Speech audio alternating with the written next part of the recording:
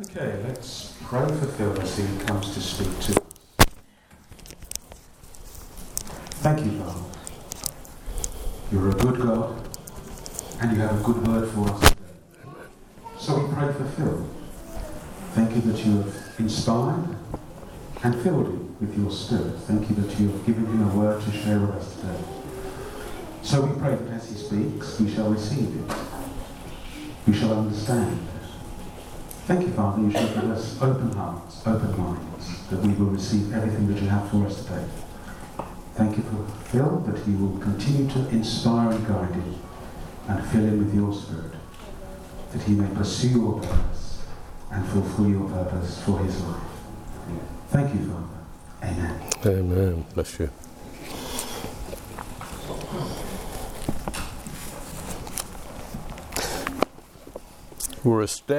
We're a step nearer our move. Happy and a sad time.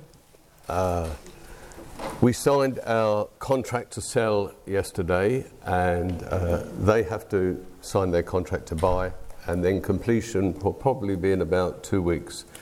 So we've just got a couple of weeks to be with you. I shall return at least for 2 Sundays in July and 2 in August to come and minister God's word to you. But Daphne and myself will probably be moving in a couple of weeks' time. So our last Sunday could be either the last Sunday in June or the first Sunday in July, where we'll be worshipping with you. I mentioned a couple of weeks ago I wanted to leave behind a team of people that would be confident in ministering deliverance, because it's something that we have done quite a bit of in this church over the years. 5 or 6 people responded and said they would like to be involved in that team. There will be a meeting this evening at Cafe Rendezvous at 6 o'clock. If you indicated you would like to be part of that team, please come. If you have not responded but you want to be considered of that, or just want to hear about it, please come to that meeting this evening, 6 o'clock at the cafe, and we'll talk about establishing a team that can continue to do deliverance in this church. About three sessions ago, when I preached to you, I said that I'd been ministering the Word of God for the best part of 40 years, and I'd been in church listening to sermons for 60 years. And I count it a great privilege to be released from full-time employment in a secular sense, to be able to study and to read the Word of God more than most of you are at liberty to do. And at the end of all of this time, I would preach to you the sermons that I thought were key and most relevant for the Christian to live their lives. I've done 2 of these already. I've preached on deliverance, which I think all of us should consider whether we need deliverance or not. We can easily fall foul to the enemy, and his job is to draw us away from God and to so bind us and bruise us inside that we become ineffective as Christians. And we need to seek out deliverance if there are areas in our life where we feel we're constantly failing and falling short. So I ministered that to you. As a result, 5 or 6 people came forward to see me for deliverance, and I'm sure there's no need to have them testify, but God did something quite significant in their lives.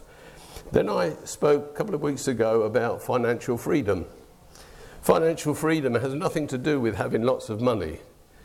Financial freedom has something to do with not worrying about money. And God does not want us to worry. As his children, he said, I will feed you, I will clothe you, I will give you all the basic needs in life to care for you. Don't worry about that. And those things that you feel that I'm calling you to do in ministry, whether it's home or abroad, whatever it is, however expensive that ministry is, I will always make provision for what I ask you to do. And I've proved that over all the years of my life. I haven't got much in my bank account, and if I did have much, I'd probably end up giving it away, or if I didn't, definitely would. And so, but we live every day knowing that God will supply and meet our needs, and there is a freedom in that. We can be free of the worry or anxiety. I want to speak today, and I don't know whether this is going to take 1, 2, or 3 sessions. I want to speak about living with the person of the Holy Spirit. If you have your Bibles, I want to read a couple of verses to you found in John's Gospel, chapter 14. John 14, 15 to 18. It says this.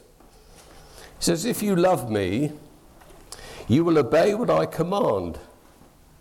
And I will ask the Father, and he will give you another counselor to be with you forever."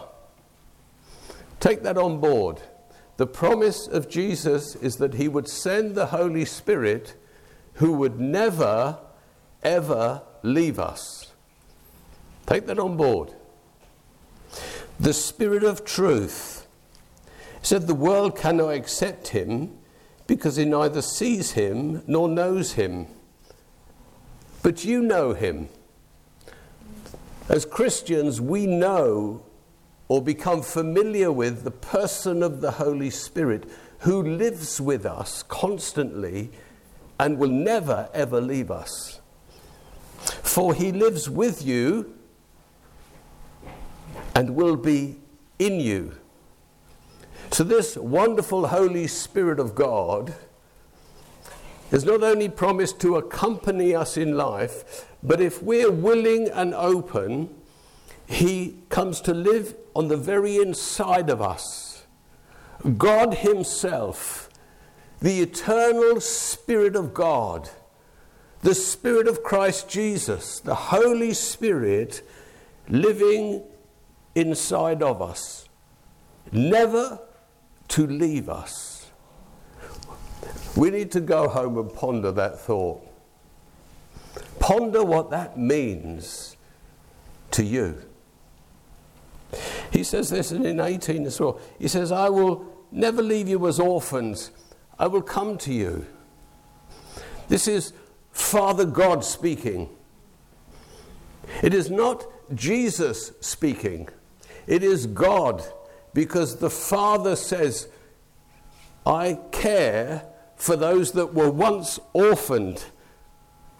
Now I draw you to myself, and you will never, ever, ever need to feel that you're orphaned again." Isn't it amazing that God wants to dwell within us? So exciting.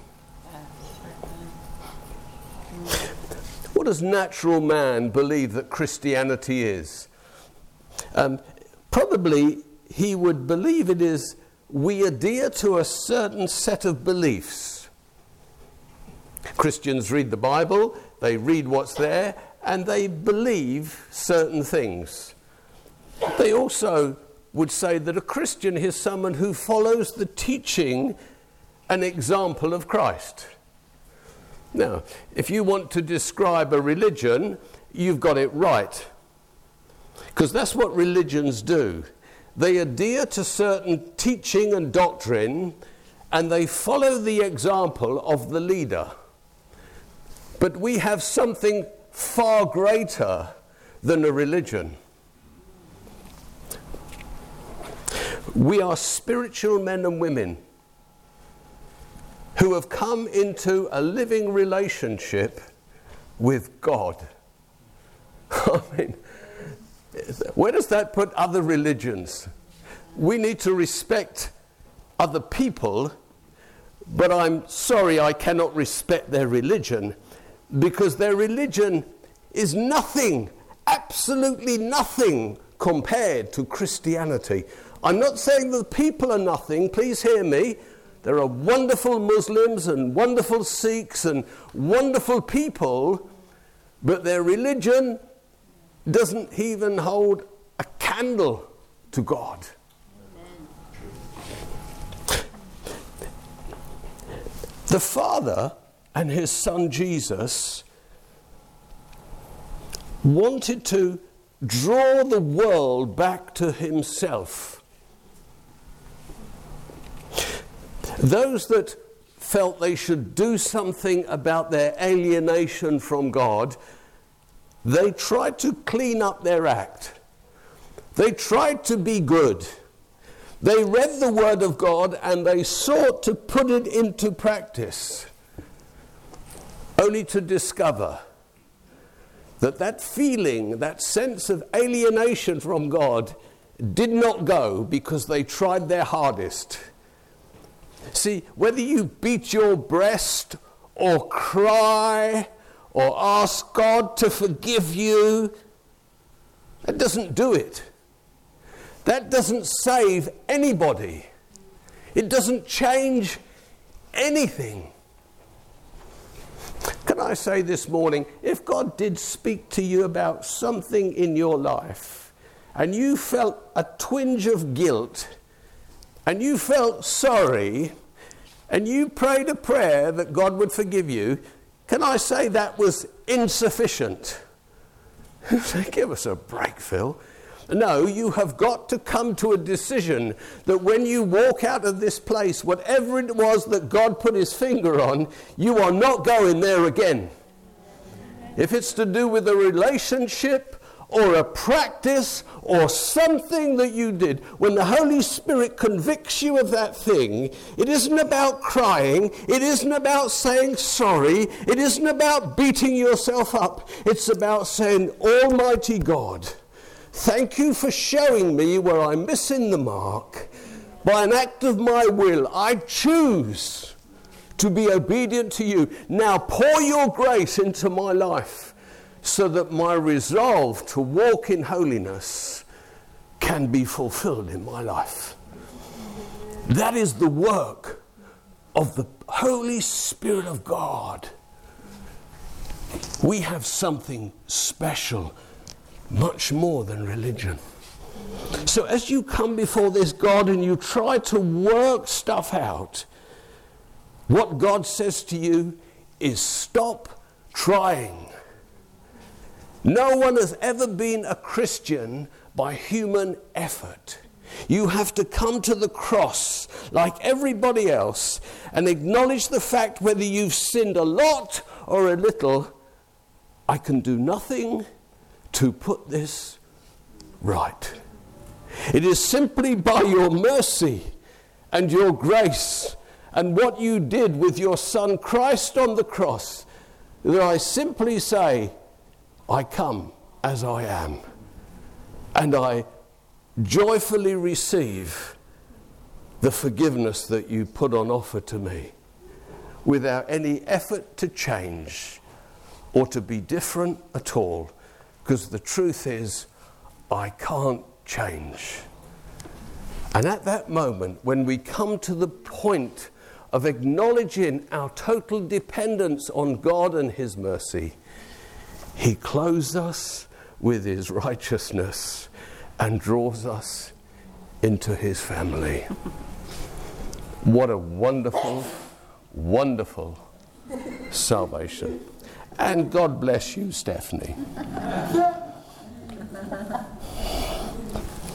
How do we come to the realization? How do we come to the truth of what God's trying to convey to us?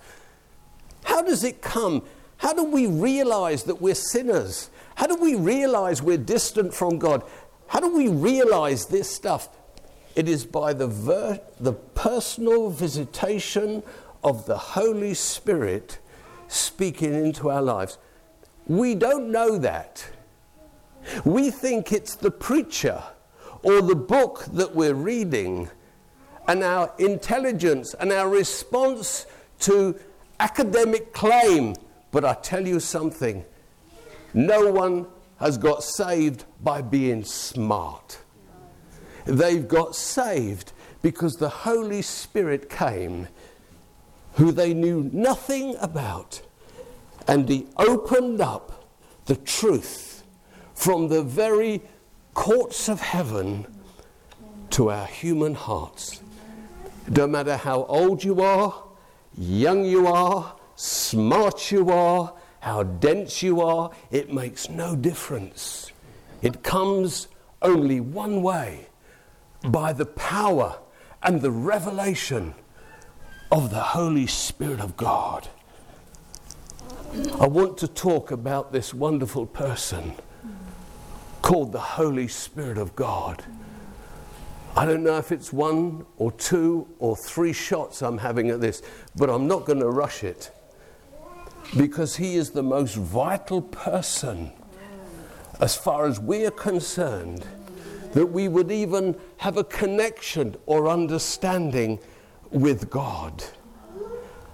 And all the time he keeps himself in the background. He keeps himself hidden. You are not to pray to him. You are not to worship him. Sometimes our songs worship the Holy Spirit. Be careful. Be careful. We are not to worship the Holy Spirit. We are to worship God and his Son, Jesus Christ. That is why he keeps himself in the background. That is why you don't know he's there most of the time, because he is hiding and he is promoting the Father and the Son. Our lives are vastly different. You must never compare yourself with another person. Listen, this is so important. Ever compare yourself with another person, because there is no one else like you. You are unique to God. God has a program and a plan for your life, and it doesn't fit anyone else's life. And that plan that God has, the plan that the Father and the Son have drawn up for you, is communicated to you by the person of the Holy Spirit. He is the administrator of the Godhead, the administrator of the Trinity, the administrator of all that God is, coming to us. So our lives are uniquely different, but the pattern of our journey is the same. We're all on the same road. We all started at one point, and we're all going to end at the same point. The point that we started at was the cross of Christ, that place where the Holy Spirit came and revealed himself to you. At that point, we started our journey. And where does the journey end? I'll tell you where it ends. It ends at the throne room of God, in the presence of Almighty God. How do I know we're all on the same road? How do I know it's the same? God called Moses up a mountain, and he said to him, I'm going to give you a pattern for how you enter into the very presence of God. It is a pattern that will last all eternity. It will start with the building of a tabernacle. It will move on to the building of a temple. It will move on then to a new generation, a new species of being called Christians. And the journey will be the same. If you've heard my teaching on the tabernacle, you know exactly what I'm talking about. And I might get a shot on teaching you the tabernacle one Sunday. I'm not sure. So brace yourselves. We'll reduce the worship a little bit and we'll go for it. Because the teaching on the tabernacle is vital to the understanding of the journey that you're on. I want to know, when I sit in my car, where I'm going. I want to know the destination. I usually want to know how long it's going to be there. I want to know how many stops and cups of coffee I can have on the way. Want to know all this stuff. And now we have sat-navs. I still read maps. I understand that. I want to know the route. I want to know. You can know the route to the throne of God. You started like I did at the cross. And the destination is the throne. And the Holy Spirit has come to live with you, and if you let him, to live inside of you, to walk with you every step of the way to the very throne room of God. Do you remember when Jesus was leaving? Remember what Philip said? He said, show us the way to the Father. And that's it. That's all we need to know. And Jesus said, I've lived with you so long, and you don't realize that I am the route to the Father. He was the start of the route. And now he has sent his Holy Spirit to accompany us the whole way into the presence of Almighty God. In 1 John 2, the first epistle of John 2, he says that our life is divided into 3 parts, 3 phases of man, 3 phases of woman, 3 phases to our life. I'll read what it says here, 1 John 2, 12 and 13. Phase 1, I write to you, dear children, because your sins have been forgiven on account of the name of Jesus Christ. Your sins are forgiven, not because of any effort you made, but because of the blood of Christ that was shed for you. And you exercise faith in that death of Christ. So he writes to dear children. Then he goes on in phase 2, I write to you, young men, because you have overcome the evil one. So we move from one phase of life, from being a dear child to a young man or young woman of God. And then phase 3 is, I write to you, fathers, because you have known him who is from the beginning. You are in one of these phases of your Christian walk and pilgrimage, from the cross to the throne. You're either a dear child, you're either a young person, or you're a father. I need to unpack this a little more so you understand it. This pattern of 3, I studied it once and I found 19 references to the plan of our life is divided into 3 parts. Just remind you of 2 of them. Do you remember in Romans when it says, when you're desiring to find out the will of God for your life, it talks about the good, the pleasing, and the perfect. 3 stages. If you read the story of the life of Moses, he spent 40 years in Egypt, 40 years in the desert looking after sheep, and 40 years walking with God and God's people in the wilderness. This pattern is repeated again and again and again and again for us.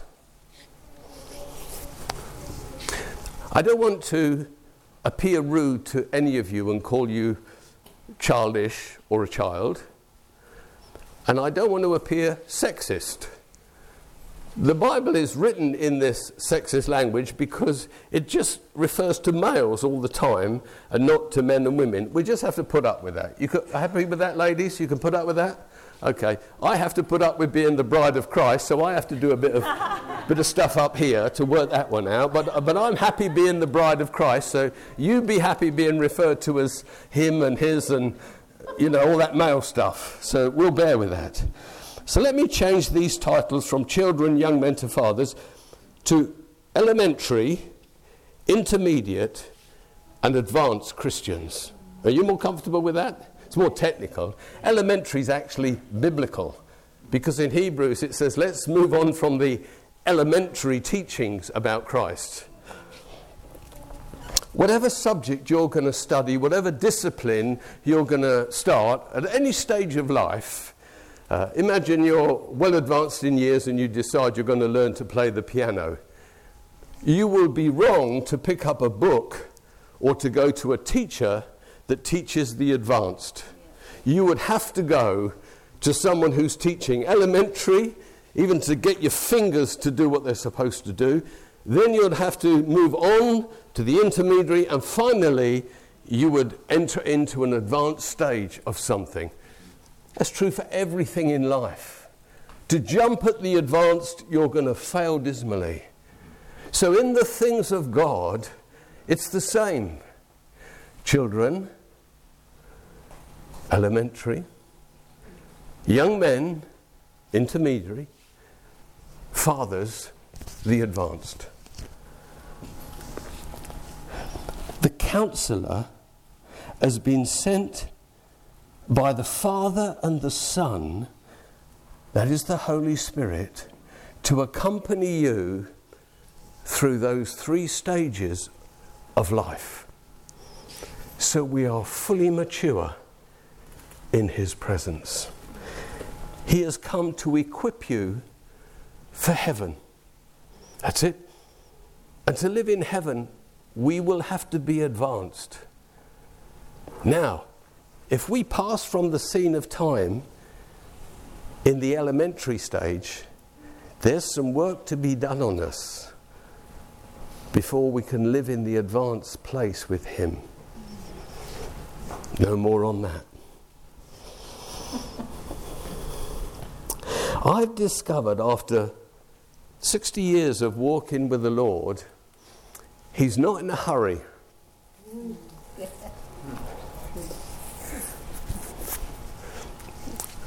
I live with somebody who's in a hurry because she's efficient. God's not in a hurry. He's not in a hurry. He takes his time. What he does well. And he takes his time. There are no surprises in heaven. Did you know that? He's never gone, wow, I didn't expect that one. Whoa, we've got to do something about that. That does not happen. Because God, the eternal Spirit of God, lives outside of time. Now, if you want to know more about this, you need to come and sit and talk to me about this, because I ain't going to preach this stuff. But for the God, the eternal Spirit of God who lives outside of time, he's everywhere at once. He knows the past, the present, and the future. And it's already happened. There you go, I've lost you. The future, your destiny has already happened. Praise God.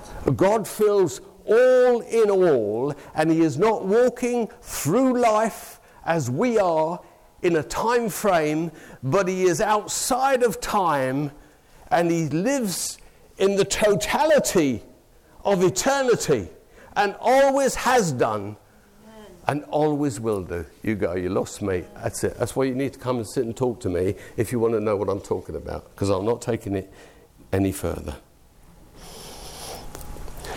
When you arrive at heaven, there will be no looks of surprises on anyone's face. God, his Son, angels, there'll be no surprises. You know what they'll say? We were expecting you. Now, you might be surprised, but God, there's no surprises with God. He don't make surprises, and he never makes a mistake. And he walks in perfection with us. I'm going to say this is what I believe. That means you don't have to believe this. Okay? I believe that I determine the direction of my life without a shadow of a doubt. I choose every day the direction of my life in the same way that Adam and Eve in the Garden of Eden chose the direction of their lives. And so do you every day. You don't get blasting voices from heaven telling you to do that or telling you to do this. You make decisions in your life. As a follower of Christ, You read the examples in Scripture or testimonies of others, and you take on board everything that he's trying to teach you about character, about choices that you should make. On top of that, knowing that the Holy Spirit has come to live either with you or in you, you yield yourself to the leading of the Holy Spirit of God. Eva said, God directed her to leave. I'm not arguing with that. Eva, like everyone else, has got to work out what the Spirit of God is saying to her. She has to make a decision. Now, some Christians make decisions off their own back. They're not hearing the Holy Spirit. They're doing what they want to do. But wise Christians wait. And they ponder things with the Holy Spirit so they will hear the guidance of God in their lives. The Holy Spirit is the administrator of heaven. I believe he is directing my footsteps. I am making the choices, but he is directing my footsteps. Have you ever prayed this prayer? Oh God, just show me what to do. Just tell me what I'm supposed to do. And he hasn't. He doesn't. But he does. Because the direction of your footsteps is based on your study and development of understanding of the character of God and your yieldedness to the Holy Spirit. Let me tell you something. If you always do what you want to do, you're getting it wrong sometimes. Because sometimes the Holy Spirit directs you to do what you don't want to do. And that is very reassuring. Because if you always did what you wanted to do and you were convinced is what he wanted to do, that would be very shaky ground. Even Jesus himself said, is there another way? Knowing full well there wasn't another way. But could there be another way, God? Could there be another way? Knowing that there wasn't. Many Christians have gone routes that they didn't want to go if they were listening to their own feelings or their own heart, because they knew the Spirit of God was directing them. See, in time, your will becomes his will, and his will becomes your will. But it happens not at the start, but at the end of our lives. See, when we're children, we need to be told everything. Get up, get dressed. No, don't put that on. Put your school uniform on. You're not wearing those socks again. Have you changed your pants? Have you cleaned your teeth? Get down here and get some breakfast. Have you done your homework? Are the books in your bag? Come on, get off to school. Then what have you been doing? Why are you home late from school? And look at the state of your shoes. And what have you done to your shirt? You understand that? That's what we are as children. Unfortunately, Christians also are children, where they are totally dependent on God directing them every step of the way. Our maturity of walking with God comes a lot later in our Christian life. Believe me, definitely it does. In John's idea of it, he says, I write to you, dear children, because basically all you know is your sins are forgiven and nothing else.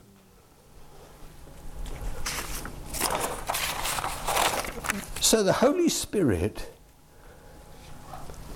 works in your life independently. He has a tailor-made plan for you. Do you get it? That is so reassuring. So if I don't understand what you're doing, it's not really important. Or if you don't understand what I'm doing, that's fine. I just have to make sure that I'm listening and I'm walking, and you're listening and you're walking, And we'll have to trust God with working the whole thing out. But the pattern of the journey is the same. God's ideal plan for our lives is he gets us for about 80 years. Do you get that? He loves to get us as children. Suffer the little children, he says, to come unto me. He takes a child and he puts a child in the midst and he says, unless you become as little children, you're not going to get on in the kingdom of God. So this idea of being a Christian from childhood is what God's ideal. Now, many have only come to Christ later in life. What does that mean? It means that the work that he wants to do in us over 60, 70 years gets squashed up. You say, well, will that be substandard? It depends on you. Not on God. God's the perfect teacher. But if you've come later in life to Christ, you better be more yielded in submission so you can make up some time that has been lost, where the devil has come in and has ravaged your life and established strongholds in you. They're going to take time to shift.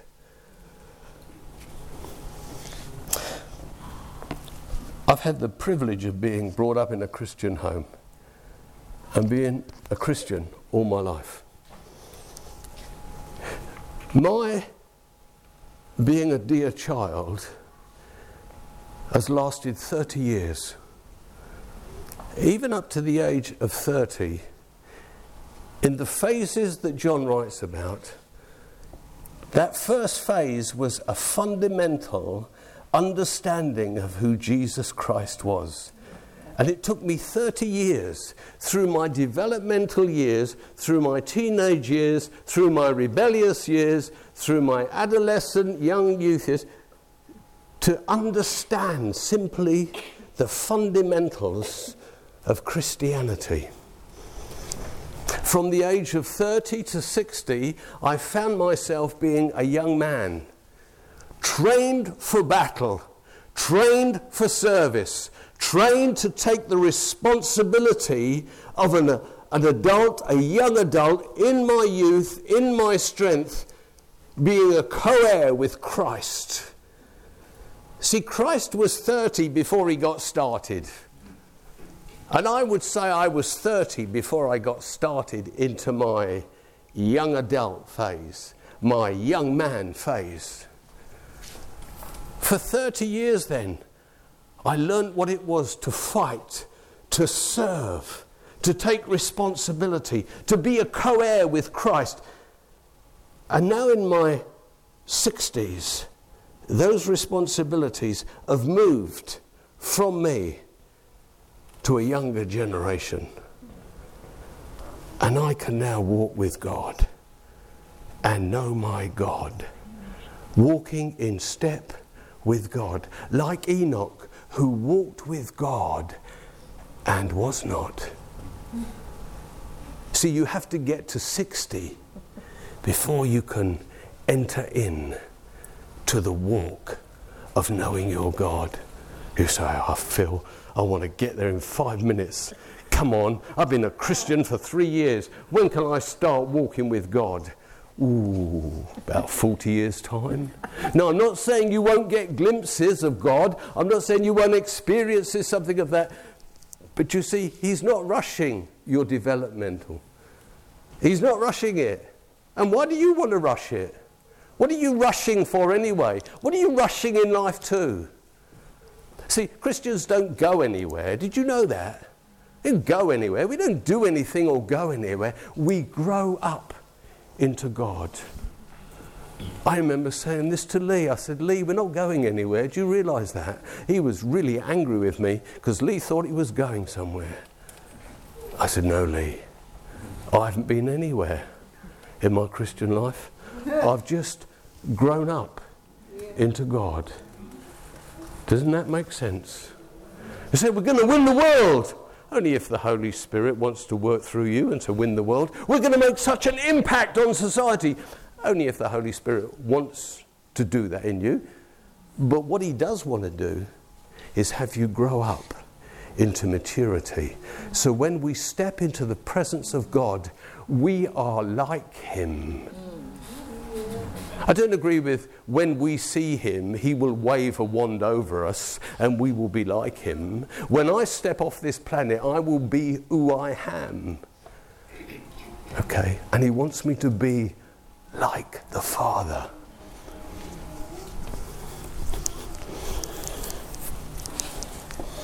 I'll just tell you briefly about the first 30 years of my life. You go, Phil, you left it a bit late. I'll do it in 5 minutes. When I was 5 and I sat in a Sunday school class, I don't know how long I'd sat there and listened to stories about Jesus. But one day, my Sunday school teacher, I remember her name now, Mrs. Osborne, she said to us kids sat in that circle, do you want to receive Jesus Christ as your Saviour? I don't know if I even knew what she was talking about. I don't know. I didn't even know who the Holy Spirit was. But I said yes. And she prayed for me. And I know that from that moment forward, I was a child of God. And the Holy Spirit would never leave me or forsake me ever again for the rest of my life. I didn't know that then. I didn't even know there was a Holy Spirit. Then I remember at the age of 9, I was sitting in a meeting. I remember the church now. I was sitting in the meeting, and at the end of the meeting, the minister said, if you want to receive Christ, put your hand up and you'll come to the front and I'll pray with you. I remember as a 9 or 10-year-old child, I thought, I want to do that. I want to do that. Where did I get that idea from? Oh, you wanted to show off so people could look at you. Quite the contrary, I was shy. And so I wanted to do it. What was it? It was the impress of the Holy Spirit saying, Philip, I want you to confess before all men your faith in Jesus Christ. You see, before I snuck in through my Sunday school class, but now I had to make a public declaration. Where was the Holy Spirit from when I was 5 to when I was 9 or 10? He was there. He said he would never leave me. He was working on my life. He was teaching me. He was showing. I didn't know anything. I didn't realize. But as I read Christian books, or I was read the book, the Holy Spirit was accompanying the person to reveal the Spirit of God to me. At 14, I had another impress of the Holy Spirit, and this was to get baptized. Where did that come from? Because the Spirit of God, you see, when he comes, he's nurturing and training and raising us up to be the people of God. And because I was young, he could take his time with me. I was 14 years of age. I cycled from Wembley to Notting Hill. For some reason, I never told my parents I was getting baptized. I do not know why. To this day, I did it. But I got in the waters, none of my family were there, and I got baptized. And I remember cycling home. It was like the bike. You know that bike, you see that film, and it goes in the air. You know that? You know, I forget, some film company used this, didn't they? Yeah? Do you know? E.T. Yeah, E.T. Oh, yeah, E.T. does that. Oh, don't watch E.T., that's naughty. Okay. But I'm flying, and I'm flying home. And I never told my parents even when I got home. But on Sunday, some people said to my parents at church, it was wonderful to see Philip on Thursday. And I go, what? Because I was mildly told off when I got home why I hadn't told them I was getting baptized. The Holy Spirit was constantly with me, although I knew nothing of his presence. See, he doesn't vaunt himself. His job is to be there, ever present, leading us, opening our hearts and minds to God the Father and God the Son, constantly, quietly working in the background. He is a counselor. He is not a shouter. He is quietly the advocate, the comforter. He is like a dove that is quietly working with us.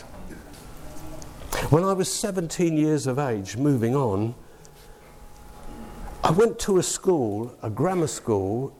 It had just turned over to being a comprehensive school, to do my A-levels. There are two things I loved at school. Do you remember what they are? I've told you before. Come on. Rugby and? Maths. No, not maths. Chemistry. No, not chemistry. English. No. Engineering? No. Girls. No, I haven't heard that. How could you not remember? You remember? You remember? That was my only interest. To go to a Christian fellowship meeting was not on my radar. Now, I was a Christian. I was born again. I'd gone forward. I'd been baptized. But I listened. I did not go to the Christian fellowship. It wasn't cool. I had a great bunch of guys that we played rugby together. It was smashing. The Christian fellowship lady, she didn't come to our church. She organised a meeting for someone to come and talk to the Christian fellowship. And it so happened the person she invited was a member of our church. And she stopped me in the corridor and she said, such and such, I remember his name, Menzi Oban. She said, he's coming to preach at the Christian fellowship on Wednesday. I'm thinking, whoa, Philip needs to be there. I have to maintain my image. Good Christian boy.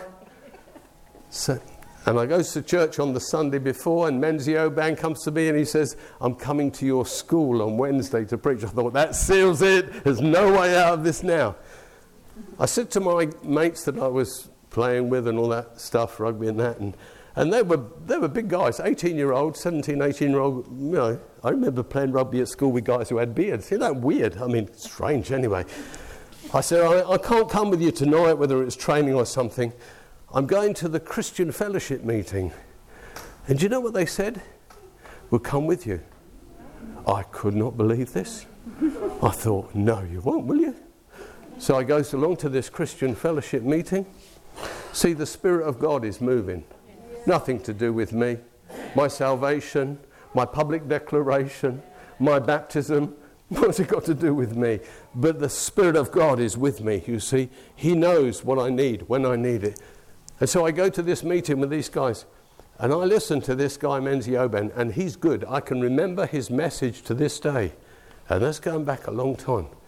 And then he says, bow your head, and I knew what was coming. And he said, does anyone here want to receive Christ as their Saviour? And all my 6 or 7 friends put their hand up in the air. I looked round and I thought, oh my Lord, what is going on in this place? They said when we got out of the meeting, can we come to church with you on Sunday? I thought, no. Maybe you have a youth meeting. Of course we had a youth meeting. Did I ever go to it? No. See how good the Holy Spirit is? He didn't come and smash me round the head, tell me to sort my act out, tell me to get my life together, tell me I needed to do this or do it. He is so smart, so gentle, so loving, so kind. Why? Because he is the eternal Spirit of God. God is love. I said, okay, guys, we'll all go to church. In the next year, 20 of the sixth form came to church. Half of them gave their lives to Jesus. Some of them went on the mission field, and others went into ministry. Can you believe it? Of course, I was the super Christian, wasn't I? Oh, Phil, you must have a great testimony at school. Actually, the Spirit of the living God. But the Holy Spirit had changed the direction in my life. A year later, I was visiting my brother. We were having a meal together, him and his wife and a friend. And he started to speak about the Holy Spirit and being filled with the Holy Spirit of God. Wow, I'm up for it now, and you know what I mean? The Spirit of God is I can see him, I can experience his activity around me. It's real. I don't realize in what it is, but it's real. Before dessert was served and after the dinner was finished, the Holy Spirit came into me, and I was filled with the Spirit, and I spoke in other tongues. Jesus said, the Spirit will be with you and come into you. We need the Holy Spirit in us. I mean, you're doing fine. If he's not in you and he's with you, you can survive. Millions and millions of Christians have survived because the whole truth about receiving the Spirit in was strangled by the enemy. So the church did not receive it. And now we know at the turn of the century, the Spirit of God burst out again. And he said, be filled with the Spirit. And as the Spirit, the Holy Spirit of God came into me at 18 years of age, I started to speak to him and he spoke to me. He spoke in other tongues through me. And that relationship has grown and grown. Now, see, I was still a child. For the next 10 years of my life, I did not move into the ministry that God had called me to. For 10 years more, although the Holy Spirit was in me, he was silent because I never partnered with him in life. I didn't appreciate what was going on. I didn't know what was happening. It took me 10 years before I entered into the second phase of my Christian walk with the Holy Spirit. And in those 10 years, when I did not embrace or follow through on the Holy Spirit, the devil came and nearly tore our marriage and family apart. And all the time, the Holy Spirit was on the inside of us. And we gave him no liberty or freedom. You see, even if the Holy Spirit lives inside of you, he isn't going to do anything unless you allow him. Why? Because he is the counselor. He is the one who was drawn alongside to facilitate what you're doing and want to do. He can't take over. He can't manipulate. He can't control. Some people talk about the Holy Spirit as though, oh, I had no choice, I had to do it. Listen, you've always got the choice to cooperate or not to listen. It took me 10 years before I was going to cooperate with the Spirit of God. But we save that for next time. Amen.